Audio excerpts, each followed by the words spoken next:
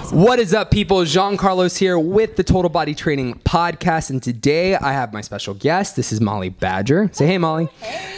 And Molly is one of the owners of Southtown Yoga Loft, and she's a really incredible yoga instructor. She has taught me a ton of really cool things. I used to take her yoga for lunch class over at Southtown Yoga Loft.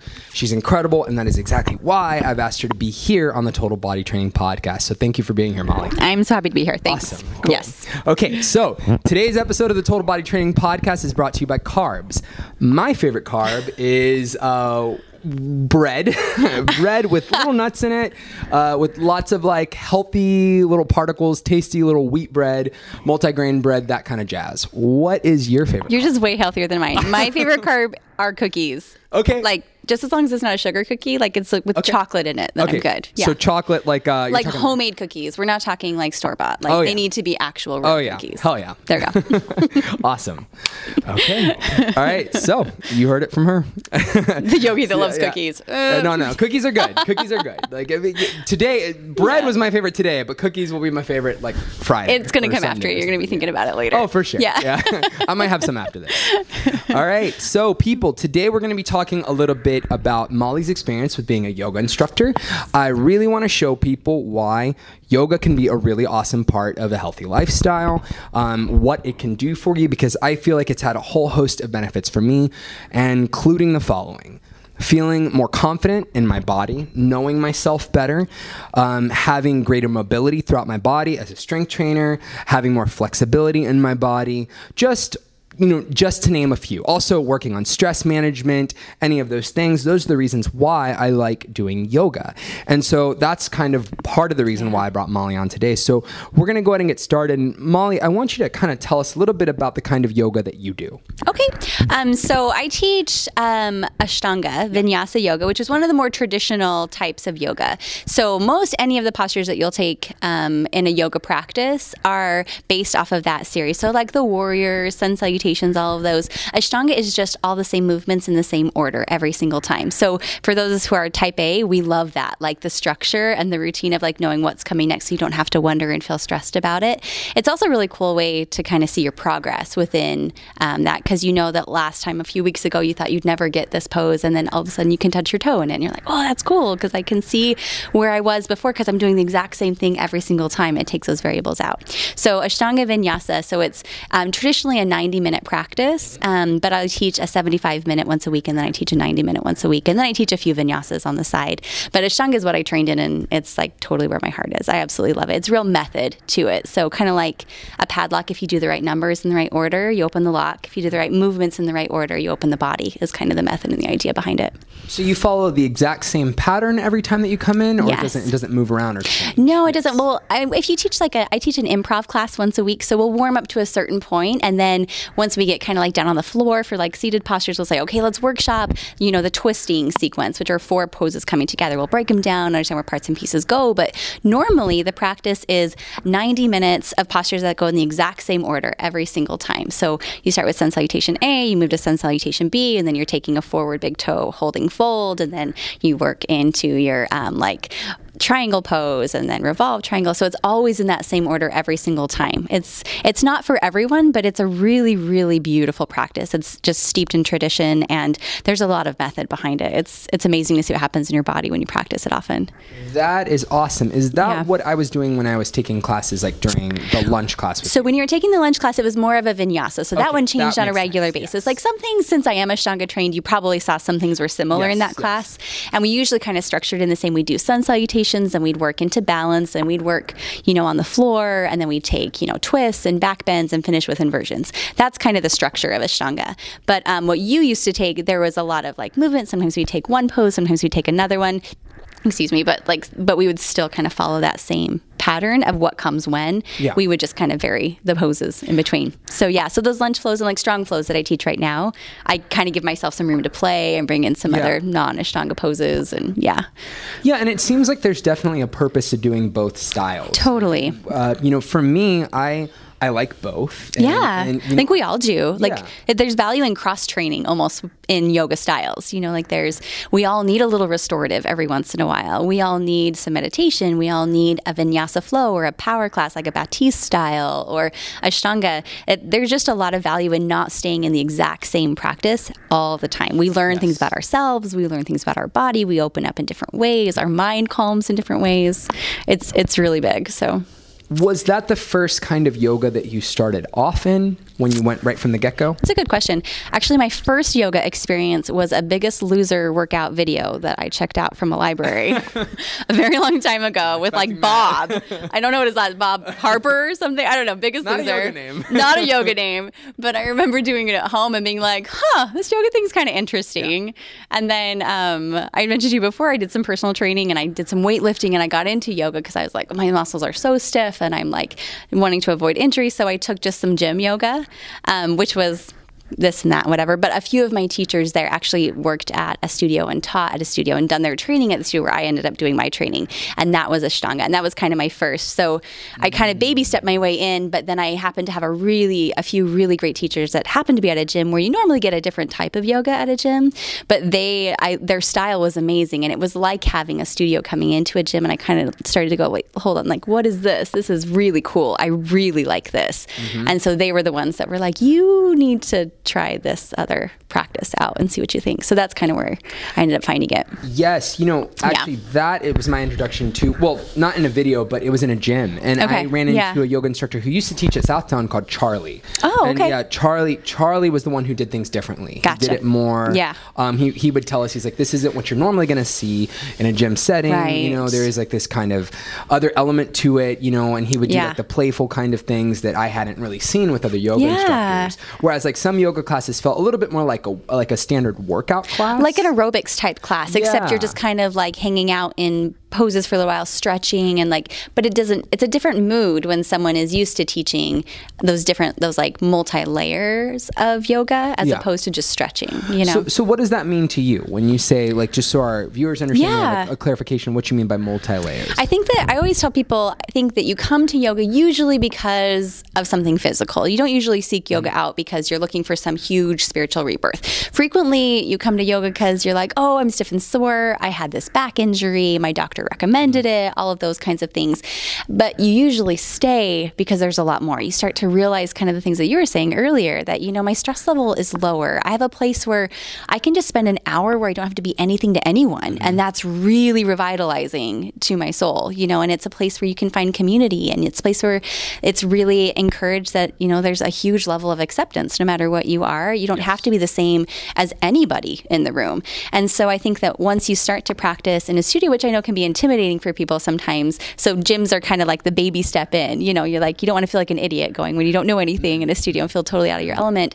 But I think that you usually stay because there's other levels of, on a spiritual level, of just getting to know yourself. And in yoga, we talk a lot about, a journey to yourself, knowing who you really are, not who you are, like how you'd introduce yourself at a party, like, I love rock climbing or I have kids or whatever. Yeah, exactly. Exactly. Those things, it's much more like, who am I really? Like, what is it about myself? And so I think you learn a lot about yourself, and it's those layers of like deeper connection with yourself and with others and with your place in something that's bigger than yourself that ends up being like, wow, this is a really meaningful place where I can access that when I can't out in the world with all the noise going on. Yeah. With having your cell phone, with having, if you have kids, with having, a job and relationships and traffic. And there's just, it's a really busy pace that we all live. And how often do we pause everything just for an hour, if that, to breathe?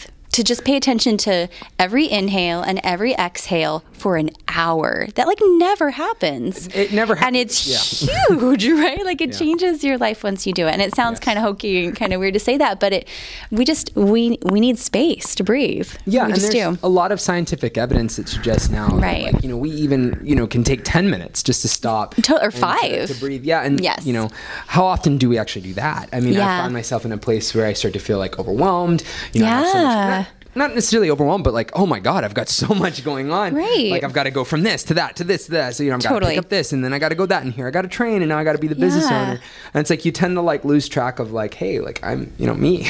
Right. What's going on with me? And there's always these demands. I have 2 kids. I have a 10-year-old and a 7-year-old. Yeah. And I find that we do yoga a lot because they're learning how to manage those big emotions in their lives too. I sometimes manage them well, and I sometimes manage them not quite so well as an adult. Yeah. But it's more apparent with kids, and you see that. And I watch what they're able to do with just taking time to like breathe in, breathe out, breathe in, breathe out. They can still their body, they can still their mind. And that's exactly why I do it too, is we all need that time to kind of regroup and find just a little bit of stillness, because stillness helps us, understand that there's peace, that everything's going to be okay, that it's not, the world isn't ending because we didn't answer an email or something. Our mind starts to do weird things when we're under anxiety and stress, and we can pull out of it, detach just a little bit, and be like, oh, actually things are okay. I'm doing a good job. I'm not so terrible as I was thinking I might have been. We're all doing a lot better than we think we are.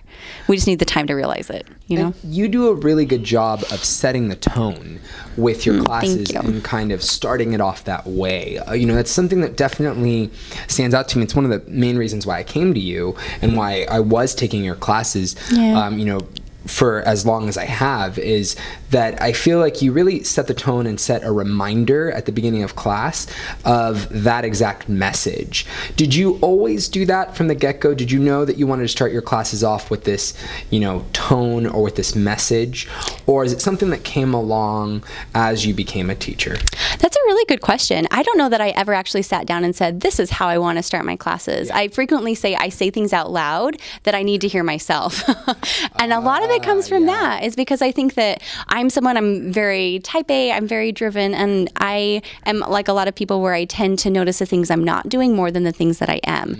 And somehow one of my teachers in my training, made the comment that as teachers, and especially as yoga teachers or any kind of teachers, we have this fabulous opportunity to put a pin in all of our stuff and be able to just be there for other people. Like, we don't have to sort through our own problems. We can just be there 100% for who we're teaching, who we're caring for, who, we are there for. And so I think from the beginning, I'd always kind of tell myself before going into a class, it's not about me, it's about them.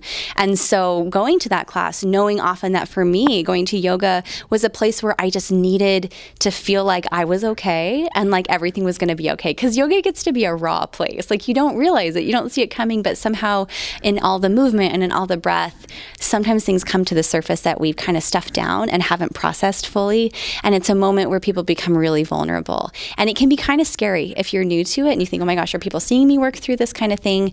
And for me, just personally, I just feel like we're hard enough on ourselves. We don't need someone else there barking at us. We need someone there to remind us that we are doing amazing things. That honestly, inner dialogue needs to change to be positive, because we really are all doing a lot better than we think we are. So I don't know that it was ever a real conscious decision, but I just feel like it's so needed. And I see that in my own life, that I'm hardest on myself. And so I want to be that voice for other people to help maybe change their own personal dialogue. That, maybe I am doing better, than I think I was, or I thought I was. So. Yeah, and I think that's such an important message for our viewers to know at home. Yes. Whether it's that you're doing yoga or you're doing strength training or you're running, whatever, or you're doing anything like that. We can set really self-limiting expectations for ourselves, or we have a lot of built-in thoughts that sometimes can stop us from, whether it's actually like improving or going along with our daily lives. Yeah. And we can create these narratives about ourselves, or we do create these narratives about ourselves that oftentimes aren't really true or accurate. Or we're so hard on ourselves if we do what we perceive as a mistake, and we forget that growth is measured on so many different levels. It's not just, from a weightlifting, like, did I lift more or did I lift less, or, whatever we're deciding are the measurables. There's so many other things that change in our lives when we are working to improve, that it's easy to get down on ourselves if we think, oh, I messed up, or I didn't do as well as I did yesterday or last week. And yet we're not really looking at maybe our relationships are better in our lives because of what we're doing, whether that is running or fitness or, yoga or whatever it is. Or maybe I didn't lose my temper in traffic, or maybe, all these little things, they all work together to make us better people, which is the goal, of any kind of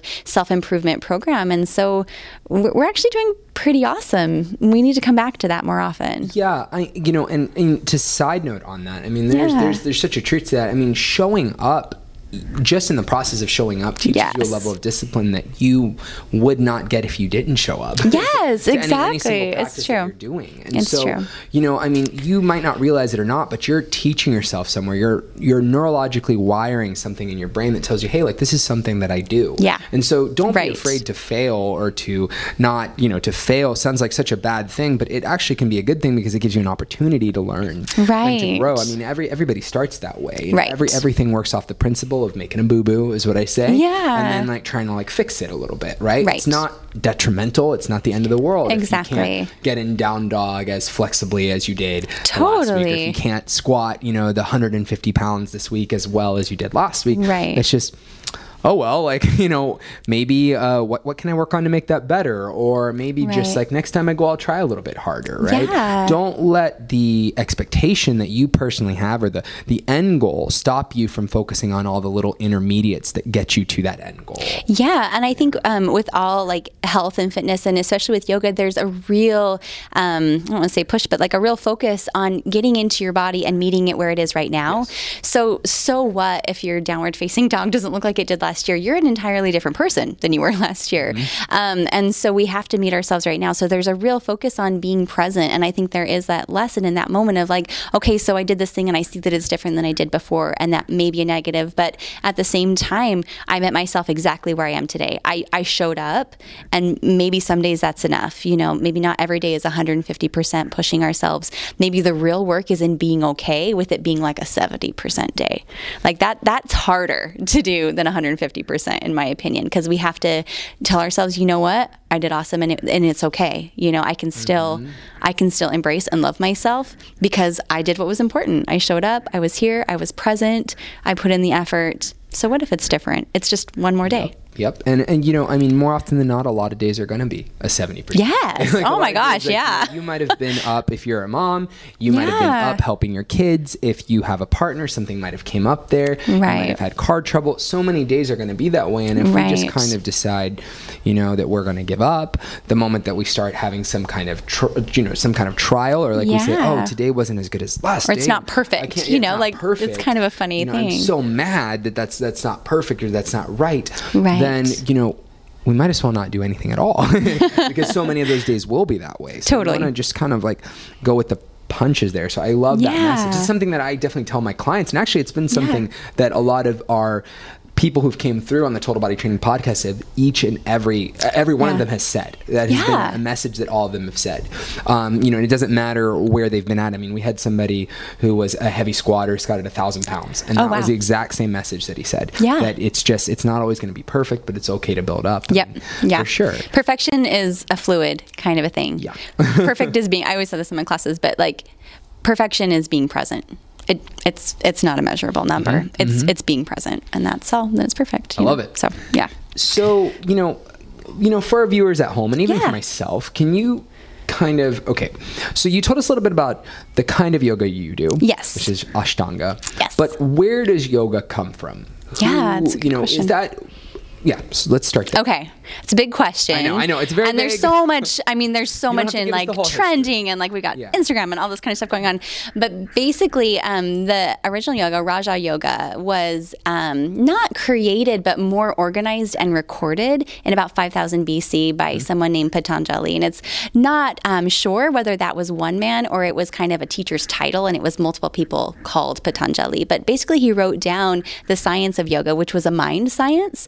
It's yoga is the quieting of the mind stuffs is what we call that. So modifications of the mind, like monkey mind, you know, like we were just kind of saying before, like our perceptions of something can totally change a situation because of our experience, because of past negative experiences or our perceived response from someone else. We tend to change what is actually truth because in our mind, we're not in a quiet place where we can detach and actually see something for what it is. So yoga really was a mind science to begin with, and then the physical practice started to come in as a way to put that mind science to the test, to kind of do an experiment and see if it worked.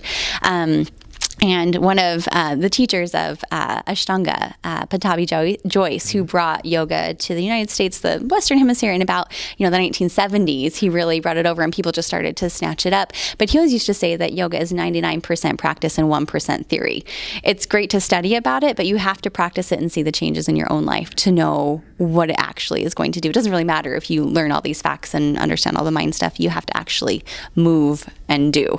So yoga is very much a physical practice of movement, but it also can be a seated practice. There's a lot of different styles. And so not everything is really strenuous. Not everything is, we were laughing about this earlier, but yoga doesn't have to be upside down on a rock on a beach somewhere in a designer outfit in order to be yoga, right? So yoga is moving, taking time to move and breathe in a way that helps you quiet the spinning thoughts of your mind, to kind of just let those go and come to a peaceful place where you can have a true perception of your life, relationships, and everything in it. And that is exactly what drew me to it, that kind of idea of like being a little bit lost in your thoughts, feeling, one thing because I was very lucky, I was very fortunate to have had a professor who taught mental training when I was in college. Oh, very cool. Yeah. And so, he encouraged us to try yoga. That was my first time doing that. Okay. And one of the things that he always said is that your mind has 7 mirrors. Are you familiar with the 7 mirrors of the mind? Yes. Yeah. And, essentially, and before I go on, sometimes these analogies tend to kind of scare people who are in a Western audience because we're not used to hearing these kinds of ideas. But really, what we're talking about is just like where your mind is. Like, are you like present when you're eating? Have you sat down to eat food and gone the whole meal without even noticing what the food tastes like? Yeah. Have you been reading a book? Have you ever found that you're reading a book and a quarter of the way through reading your page, you're thinking about what your mom said yesterday? Have you been hanging out with your friend and they've said, a lot of things to you, shared a whole story with you, and you're thinking about what what something else, like a TV show or something, and you're just not present, right? And so really that's what I think what Molly is getting at, right? Yeah. In terms of like a mind science, is making sure that you're present and that you're, cutting off your monkey mind, that you're relaxing and you're actually focusing instead of being lost. And we all kind of know that feeling of like when we're anxious or we're stressed, it feels like our thoughts are just racing. One is leading to another, leading to another, leading to another. And really what we want to get to a place is like a calm and still lake instead of rocks being thrown in. Like if we want to know what the scenery looks like just by looking in the reflection of the lake, it's really hard to know what that landscape picture looks like if there are so many rocks being thrown in, the water's always moving. So it's wanting to be able to feel calm enough that like everything is clear and steady, and we can have just one thought at a time, and we can taste the food that we're eating, and we can be present in the conversations that we're having, and we can really understand what it is we're feeling rather than it being reactionary. We can be intentional is really what all of that is kind of working towards. Yes. We were just talking about how your mind works and how yoga is mostly a mind science and being very present in the moment. And, I kind of want to talk about that specifically because, there is this side of yoga that is considered to be a spiritual practice. And some people kind of, merge that over with certain religious values. And then there's another part of it, which is almost like more of a psychology, which was the approach that I was taught when I was taught it in school. Yeah. Now, can you want to speak to that end, like in terms of like what those differences are, or if it matters what your faith background is in order to enjoy the benefits of yoga? Totally. Yeah, that's a really good question, because I think that sometimes we feel like in a class, especially if we're new to yoga and we've heard about it, but there's a lot of like kind of culture that comes with it, and worrying that maybe am I agreeing to something? Am I joining some kind of a group that I didn't realize I was in the beginning? But I think that yoga is beneficial on any level, and that's really the truth of it. It's beneficial on a physical level. It's beneficial on a community level of finding friends and, a family that you feel like is supportive and very encouraging. It's an environment that's not meant to be religious in any way. It's not meant to purport just one religion or one way of thinking. It's meant to be a space where you can come exactly as you are and keep what is important to you and keep, your own values, but find a space where you can find insight, you can find mindfulness, you can find peace, you can learn a little bit about meditation. And it doesn't have to look just one way. I think that that's the most important part. So for me personally, I tell people, I think that we get into yoga because we're looking for something physical. Like maybe we need to stretch, or a doctor recommended it, or something along those lines, or we find that, anxiety is really getting to us when yoga's been recommended. But frequently we stay because we find something more. And that something more could be different for every single person. It's just those, I always just call it extra layers of yoga. Yes, it's beneficial for physical. I love it because I'm someone that I need a lot of physical activity to feel relaxed and not get eaten up by my anxiety and my self-doubt and those kinds of things. If I'm active, I feel so much more calm about it. I don't second guess myself and that kind of thing.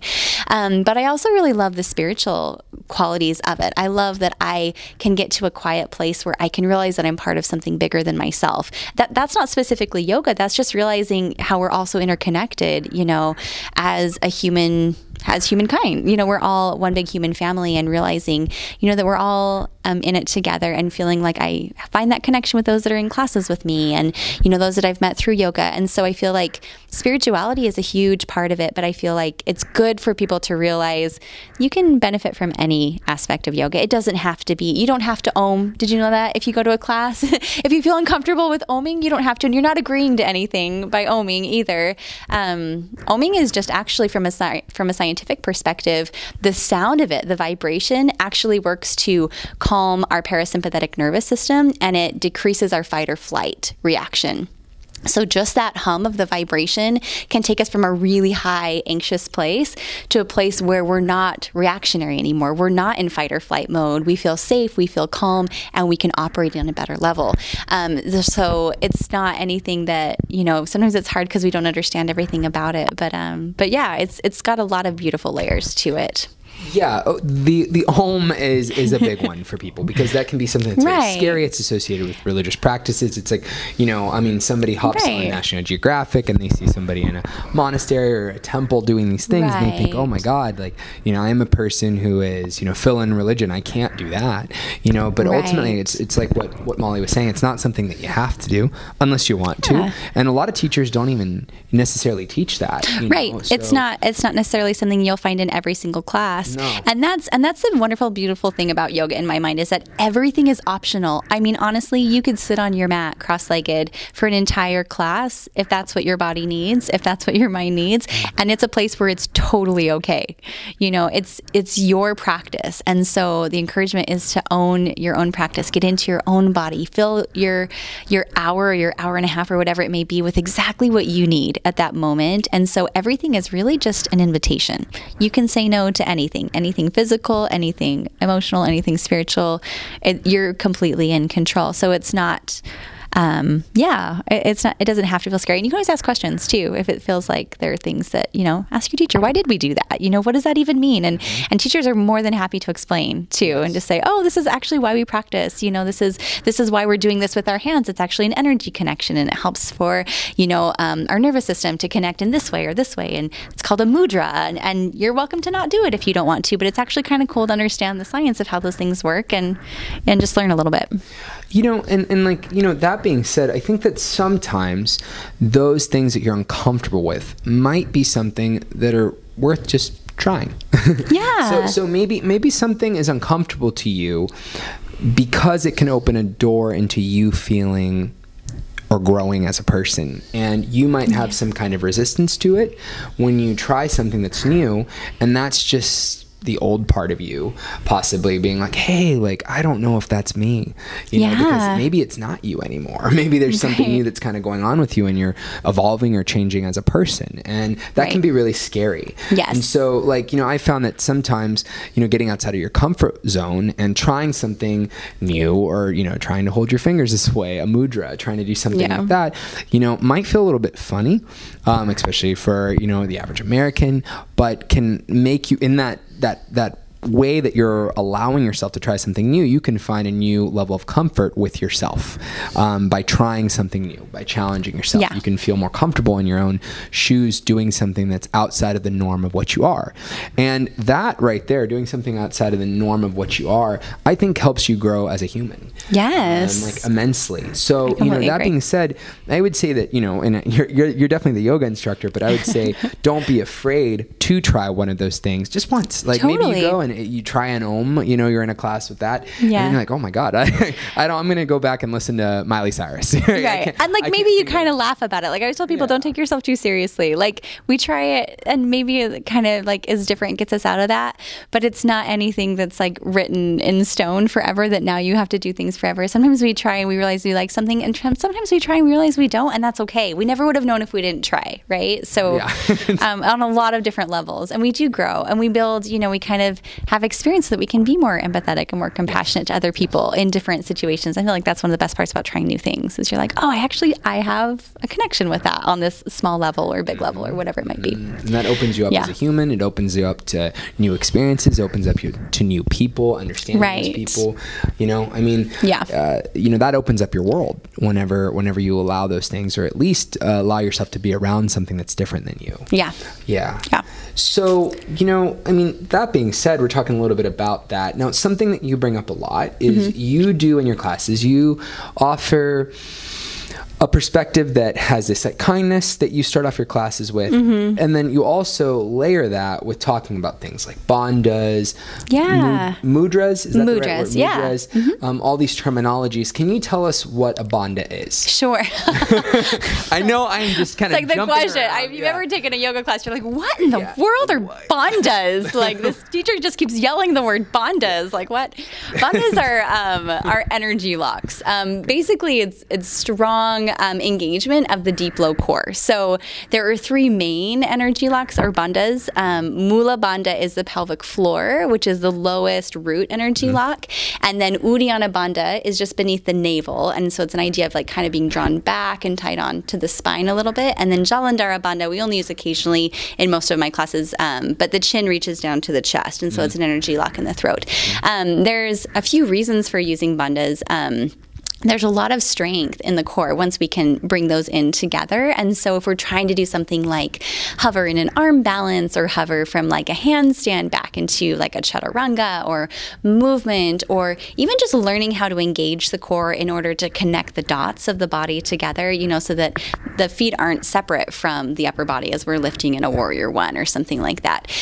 Engaging the bandhas helps to connect those dots together and bring it all together and bring a lot of strength, a lot more balance, a lot more ability to lift the body. We can kind of find this strength to lift things that feel heavier. You know, if anyone's ever done a boat pose, lifting your legs up off the mat, those can feel like the heaviest legs in the whole wide world if you're like on maybe your third round of boat pose, right? Engaging bandhas helps us tap into more strength, helps us tap into just kind of a deeper level of engagement in the body. It's also meant to help us control the flow of breath. So it's helping us to find a steady inhale and exhale that match each other. So we're not breathing really rapidly, but it's not to pinch off energy. It's to just allow a slow and controlled flow of it going back and forth. So that chin to the chest, that Jalandhara bandha is not meant to pinch off the throat. It's just to control that flow and help us to feel even and steady in the practice. Yeah. And so like that being said, you know, I just kind of want to fill in something, is that for someone who hasn't done yoga, they might hear that and be like, well, that sounds hokey. You know, it sounds kind of like weird, or like strange breathing stuff. It's like, what's that all about? That's weird. Well, you know, one way that you can know what's going on with your breathing, and, you know, maybe you could, you know, disagree with me and tell me why. No, go for it. But I would say the next time that you get mad and you're upset about something, where is your breathing? Where are you breathing? And usually you're going to find that it's in the top of your chest, that you're not able to relax, and you're feeling that you're short of breath. Would you say that's pretty accurate? Yeah, I agree. And so like what yoga is doing, you know, when you're engaging in these bandhas, and what I would think is that you're able to further relax that, so that when you get into these moods, you're not just reacting to the situation, you're actually engaging with yourself and being present. And yeah, that's it. And bandhas are more of a physical engagement. The breath, though, is definitely something that you can see when you're off the mat. Like a lot of times I find myself doing yoga breathing when I'm in traffic. I don't realize, but I'm like stressed out, and like it's gotten to be such second nature that I'll take a deep breath in and I exhale with my mouth closed through my nose, with almost like I'm doing like Darth Vader breath, but with my mouth closed. And it's an audible exhale. And that breath, from a scientific perspective, it does a few different things. It just signals to the brain that it's okay and we're safe and we're calm and takes us out of that fight or flight. In a yoga practice, it helps to warm the body so we can stay safe as we're moving into different postures. But the breath is huge, and so breath and bandhas are really big, really big focuses in yoga practice. And we can see the change of those, in our daily life. We start to notice that if we're lifting something, we can engage from that deep core. We start to train so that we can keep ourselves safe and healthy and things. I love it. Yeah. What are some other terminologies that someone might hear who's a beginner that's coming into one of your classes? Okay, that's a good question. So we talked a little bit about bandhas, and yoga breath is called Ujjayi breathing. It means victorious breath, so kind of purposeful and intentional.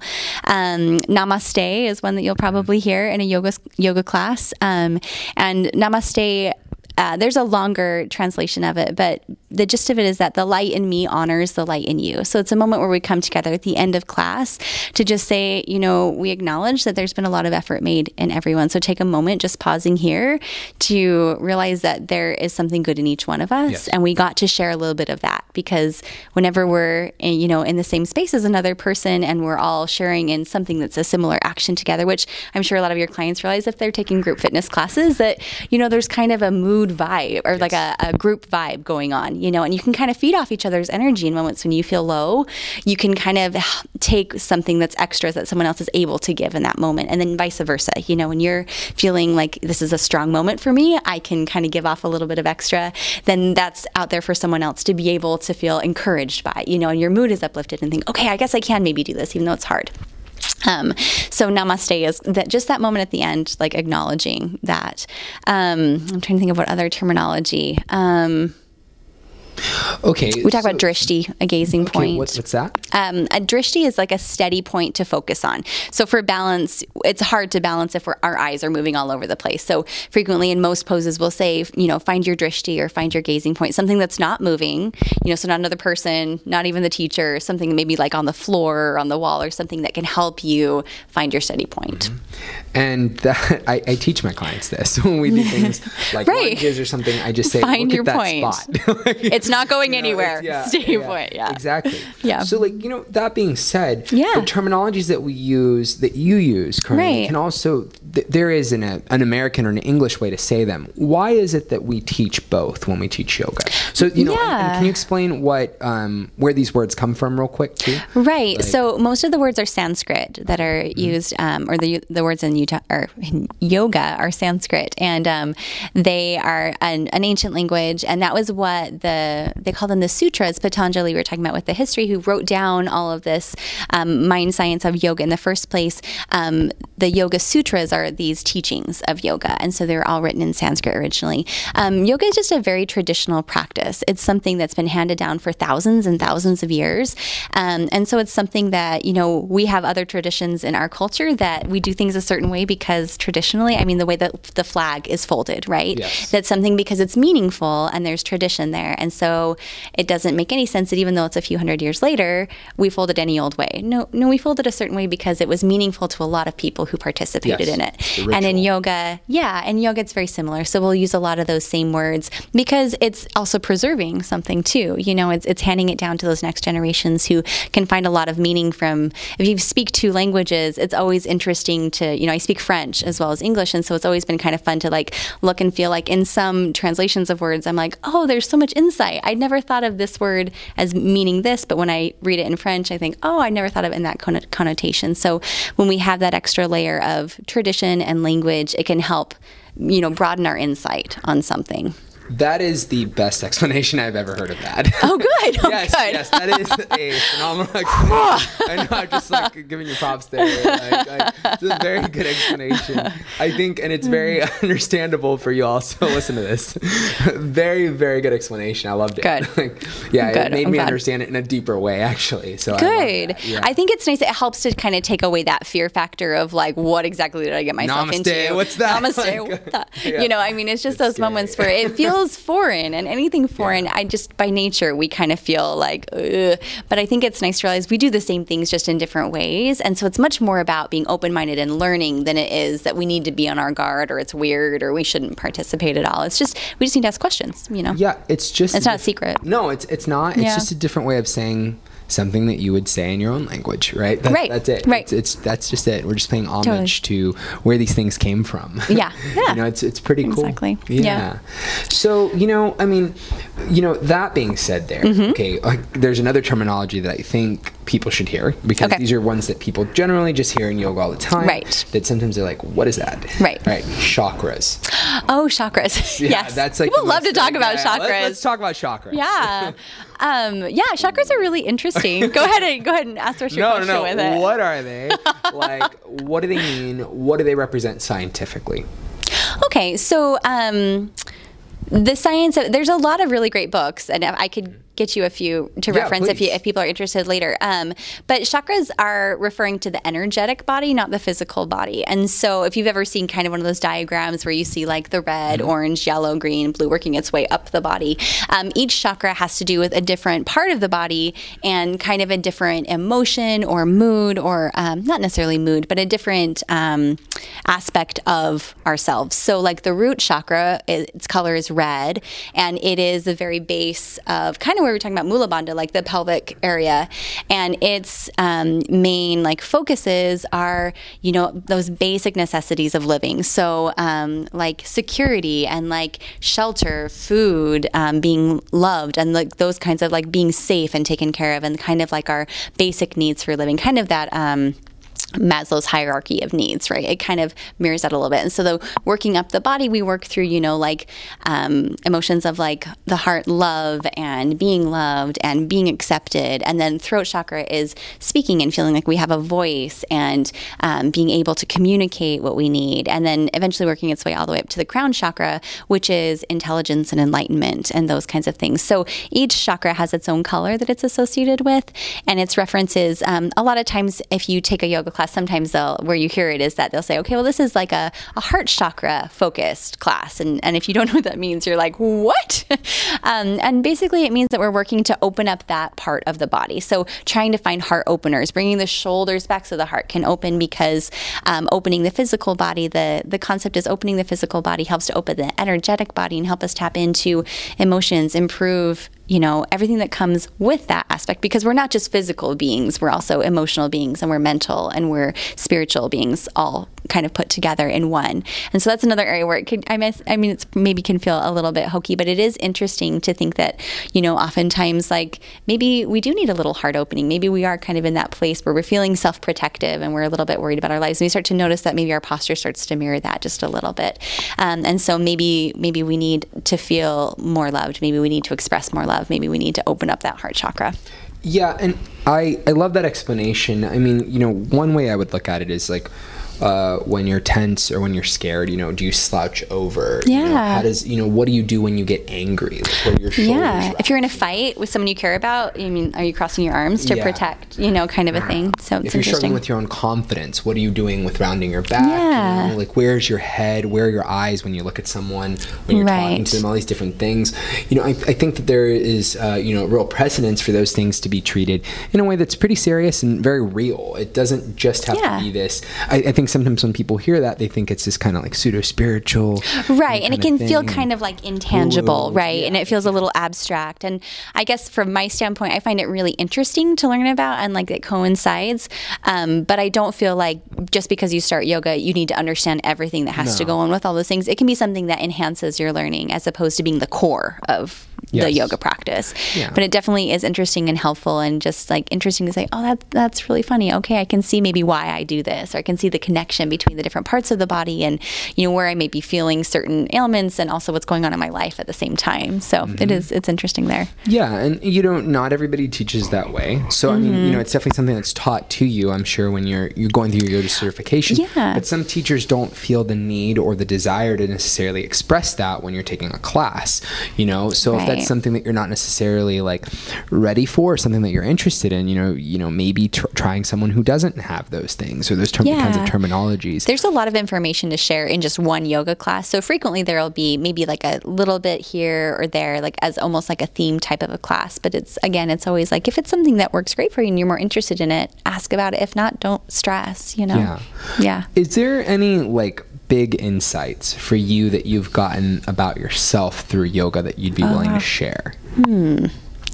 Yes. If not, that's okay. Yes. Let me just think of, I mean, I just feel like there's a lot of them. And I think that, because I found yoga at a time when I was kind of just a huge reevaluation of my life and my own, just my own place in it, and within a lot of different relationships, and my own vision of myself, and like my own, I guess I should say, just like my own view of myself and how I saw myself and what I was and my own spirituality. And so I think for me, it was just really, it's changed in a lot of ways to know that, that it's, I don't know, it's a safe place to land. You know, for me, it's been a place where it gives me room to work through things and not feel like I have to answer right away to anything. I can take my time learning about myself. And for me, I always felt like there was this level of impatience in myself that I needed to hurry up and get there. I needed to hurry and figure myself out and get rid of my mistakes. And, you know, and I felt lots of pressure. And I think I kind of interpreted that as pressure from a lot of other sources, and started to realize that it's much more about being present in the journey than it is about hurrying and getting to the destination, you know? And so for me, I feel like one of the biggest insights is to realize that, like, you know, my life is happening right now. It didn't happen. It's not happening 2 years ago. That's over and it's done. And the future that I might be worrying about or hoping for, it's not here right now. And if I'm not present in this moment with, you know, those who are important to me and whatever it is I'm doing, then I'm kind of missing my life, and I should work to be more present. I don't need to stress about, are things going to work out, or, oh, I made this mistake that I'm still embarrassed about from a few years ago or something. Mm-hmm. But to really, for me, the most life-changing has been to be able to let go of all those expectations of myself. And not that I don't still do it, because I totally do, but to be able to come back and just say, you know, my life is really about right now. And so what if I'm not perfect right now? You know, so what if I messed up and I lost my temper with my kids? In this moment, I can apologize and I can make it right, instead of feeling a whole bunch of shame or, you know, or guilt or beating myself up or anxiety or all those emotions that tend to plague all of us. Sometimes it helps me to come back to a peaceful place where I can be what I am and it's enough. Mm-hmm. Not that I don't try to be better, but it's enough right now, you know? Yeah. You know, this idea of being more proactive about the things that, you know, that you're trying to improve upon yourself is at the heart of that, because there's nothing wrong with reflecting on wanting to improve or wanting to grow. Totally. You know, that being said, if like all you're doing is reflecting on the things, the struggling points, on the mistakes that you've made, sometimes that can consume you to the point where you're not really actively aware of what's going on right now, and you're judging people based off of circumstances that happened with other people. You know, this can happen in relationships. You know, let's say that you're in a relationship, you know, partnership with somebody, and you've been scorned in the past. You meet somebody who's new, and you know you're not present with that person because you're waiting to call that person out on their shit. Right. You know, you're still living in a whole nother place. Yes. And we miss our lives in the meantime. Like, our lives are happening right now. And maybe we're different than we were 5 years ago. And it's okay to be different. It's okay to evolve, and it's okay to be a different person than maybe, you know, someone who knew us 5 years ago expects us to be. It's okay to step into that new person, because hopefully we do change in the course of our lives. You know, hopefully we do let go of that past baggage and we move on and we become a better person, a changed person, a more evolved person, and we can really lean into it rather than hold back or be plagued by those past thoughts. Yeah, and I feel like we should be open to that. And, you know, we should be open to changing and growing as people. If we're constantly reflecting on the past, solely on the past, and letting that dictate how we live our present, we can't really grow. You know, it's not something that we can do. Yeah, and the more open that we are with ourselves, the more open we're able to be with other people, are able to give the people around us a chance to be different, and a chance to be new, and a chance to improve, and to be able to be compassionate and empathetic and positive, you know, rather than having, you know, kind of a chip on our shoulder, like you were just saying, you know, the analogy of the relationship, that, we're not seeing through that lens anymore. We're able to be there for other people to change too.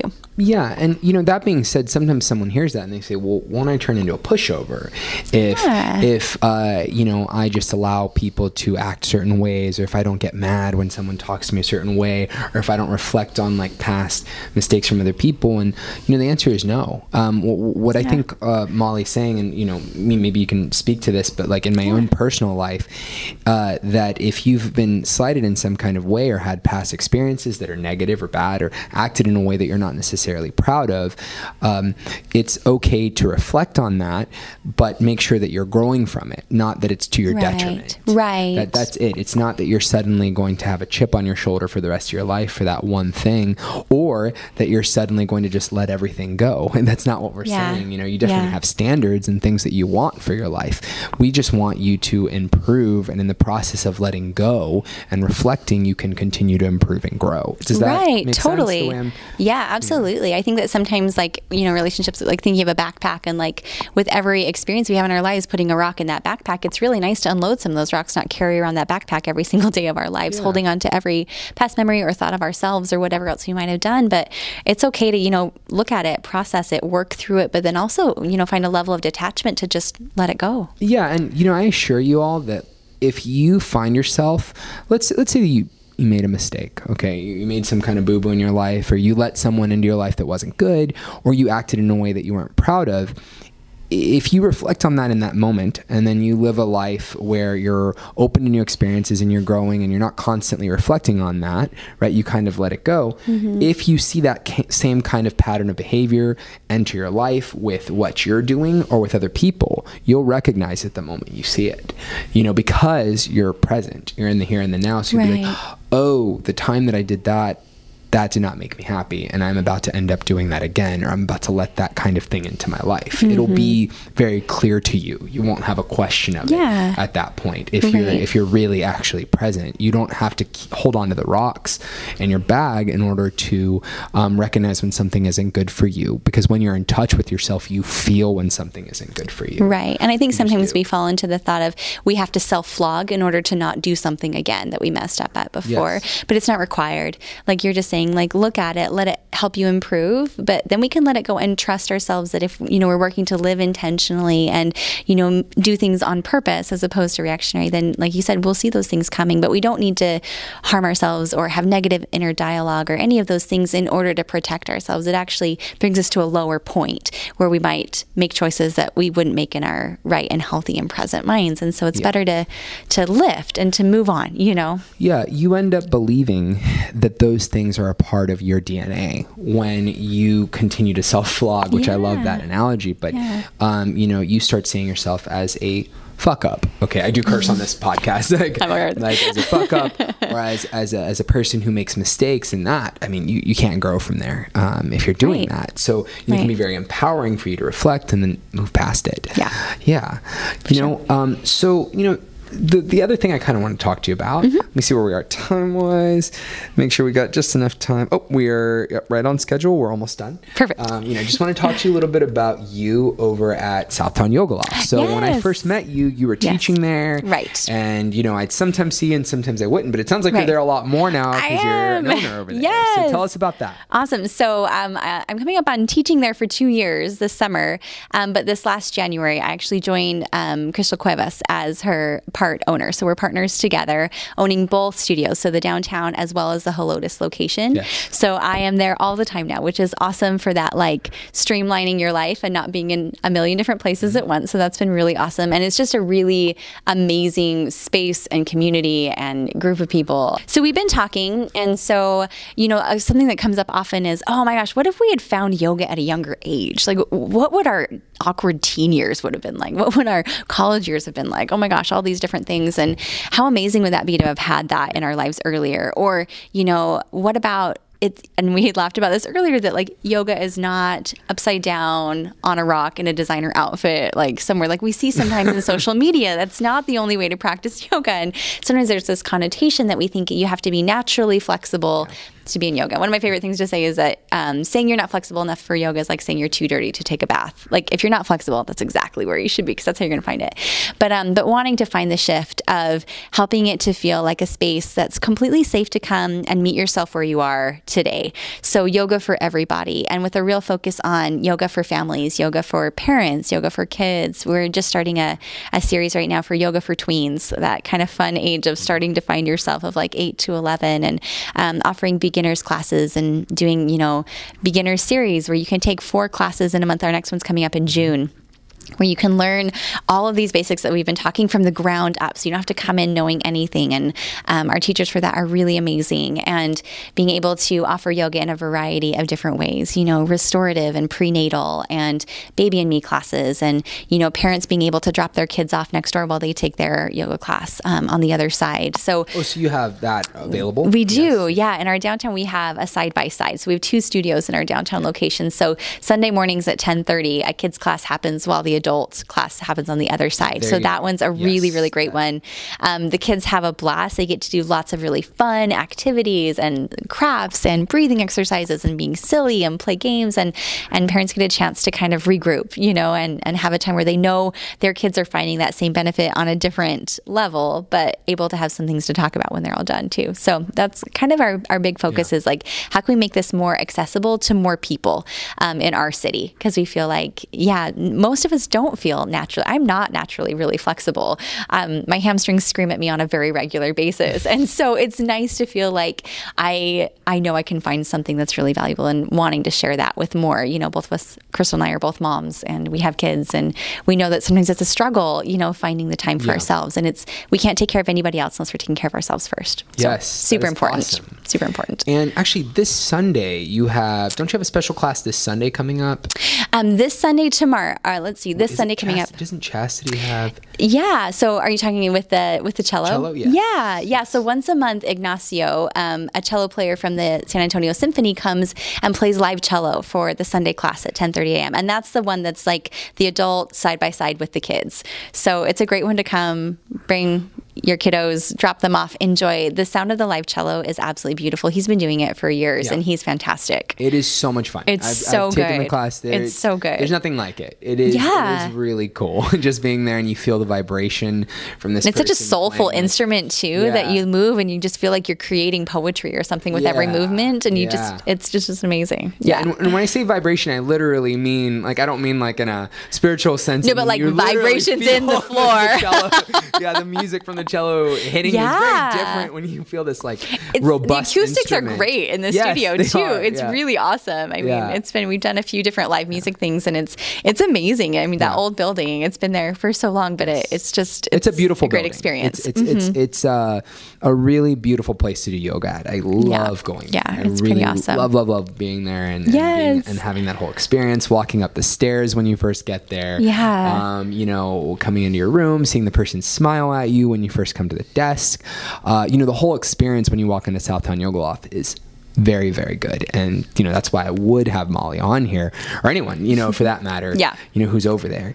Okay. Also, you do have, just want to throw this out there because I know you got it coming up. You have a teaching certification coming up? We do. Yes. Yeah. I'll be leading that this fall with another one of our teachers, awesome. Haley Pingree. And so we'll be doing a 200-hour teacher training from September 8th until November 10th. So it's a 10-week every Saturday, from the Saturday after Labor Day through a few weeks before Thanksgiving. And so it's a 200-hour Yoga Alliance certified. The curriculum is A to Z. I mean, you're learning all the different asana poses, working through. It's a lot focused on Ashtanga because that's what my training is, and Haley's as well. And so it'll be focused on that, but also a lot of the other things we've talked about, being able to, from a teaching standpoint, teaching methodology, how to actually put together a sequence and teach it, and how to get inside your own body and understanding anatomy and how yoga comes into that as well. So it's going to be a pretty nice and inclusive, focusing on philosophy, focusing on meditation and pranayama or breathing exercises. So if you've done yoga for a while and you're even interested in just deepening your own practice and don't want to become a teacher, that's okay too. Probably about half of our teacher trainees on a regular basis, they're doing it just because they want to know more for themselves. And it's a really beautiful in-depth experience. And it's one where you learn things about yourself just from being able to spend that much time kind of going deeper and understanding where you are and what you're doing, and being able to deepen that experience for yourself as well as with all those that you're around. So it's a really, really it's a great experience. If you're interested at all, give me a call. We'll chat. And we'll post a link for those classes, anything that's coming up at Southtown, in the show notes to this video on YouTube and Facebook. We can't do it on Instagram, but it'll be all over everywhere else after when this video is released. So, is there anything else you'd like to share about anything coming up there? Those are kind of our big ones. If you're new to yoga, check out the Basic Beginner series. It's a great way to get a foundation. If you've been practicing for a little while and you're thinking about deepening your practice or becoming a teacher training is a really excellent option. Called Basic Beginners? Basic Beginner series. Yeah, it's listed as Summer Basic Beginners because it'll be happening in June, and we offer that in both of our studios, so downtown as well as Helotes, depending on which one you're closer to. Yeah. And then also family yoga if you have kids or you're getting ready to have a baby, prenatal, or any of that range as well. We have a lot of offerings there too. So you will not regret taking these classes. Awesome. I'm sure. I haven't taken the beginners level, but I know from taking classes with Molly and that it's going to be something that's very worthwhile you checking out. Yes. Now, Molly, so we're going to go ahead and do a quick lightning round. Yes. Yeah, okay, that's right. I was like, there was something else. Okay. There's just something else. It's something we like to do so that people can kind of just hear something that's not yoga related or not fitness related. So that's all we ask. So it's just rapid fire questions. Okay. All right. So coffee or tea? Coffee. Okay. How do you have your coffee? With a little bit of cream. Okay, a little bit of cream. Anything else? No. Okay. All right. Is that your Starbucks order, or do you order something different when you go to Starbucks? I usually order an Americano. Starbucks order is like an Americano with just a tiny bit of room for cream. Hot or iced? Oh, iced in the summer, hot the rest of the year. I know, right? Because I hate being cold. Not like it's cold. I'm from Idaho. I shouldn't be cold at all ever in San Antonio, but yeah. You get used to it. I know. I know. I lost my thick skin. Okay. All right. So, favorite yoga position? Shavasana? Can I pick that? Yeah, you can say I think we all pick that. Yeah. Can you tell them what Shavasana that is like the end quiet nap time where it's really relaxing and you just lay down flat for in my classes, it's 7 to 10 minutes and it's beautiful. Yeah, you just chill. You just chill and you try to make your mind be quiet and you just don't wiggle and move and you take basically kind of a grown-up nap time where you're not actually napping. It's amazing. It is. I'd say it's pretty good. Yeah. All right. Hardest yoga position for you? Hardest for me. Oh, I know that right off the bat. It's a pose called Utthita Hasta Padangusthasana. It's a big long name. It's big toe pose. It's standing on one leg. My hamstrings, I told you they scream at me, but you hold onto your big toe and you extend this leg and you're standing up straight and you hold it here 5 breaths, you take it out to the side 5 breaths, you come forward 5 breaths, and you come down. I had to act that one out. It's really hard. Yeah. It's a struggle. It is difficult. For those with hips and hamstring issues, it's fun where it's be present in every breath because that's all I can do. Favorite TV show, if you even have time to watch TV. It could be anything. It could be Netflix, Hulu, anything. And if you don't, that's okay. Probably it would be The Great British Bake Off if I had to pick one. I don't know what that is. You should watch it. Okay. If you like cooking shows. It's the most delightful, not competitive. All these lovely British people get together under the tent in a gorgeous area and they all just bake things like they'll do pies one week or they'll do breads. It's just relaxing, and they're not all at each other like other cooking shows where it's crazy competitive. Like a Gordon Ramsay show. Right. It's not a Hell's Kitchen. It's like the anti-Hell's Kitchen, which is peaceful and lots of dessert. I used to do a lot of that. So I love cooking. So I'll have to check it out. Okay. All right. And then last question is any book recommendations? Any books? And that could be anything. It could be anything from a fiction book to a graphic novel to a biography to a self-growth book. Anything. Wow. You can give a few. Okay. I really enjoy anything by Brené Brown because I feel like she talks a lot about self-empowerment and letting go of shame and vulnerability and the value there. So self-improvement kind of books, I really, really love hers. One that she wrote is The Gifts of Imperfection and Daring Greatly. Those are probably 2 of my favorites. I will post links to those. Yes, they're awesome. Awesome she's not a yogi. They're just awesome on lots of levels.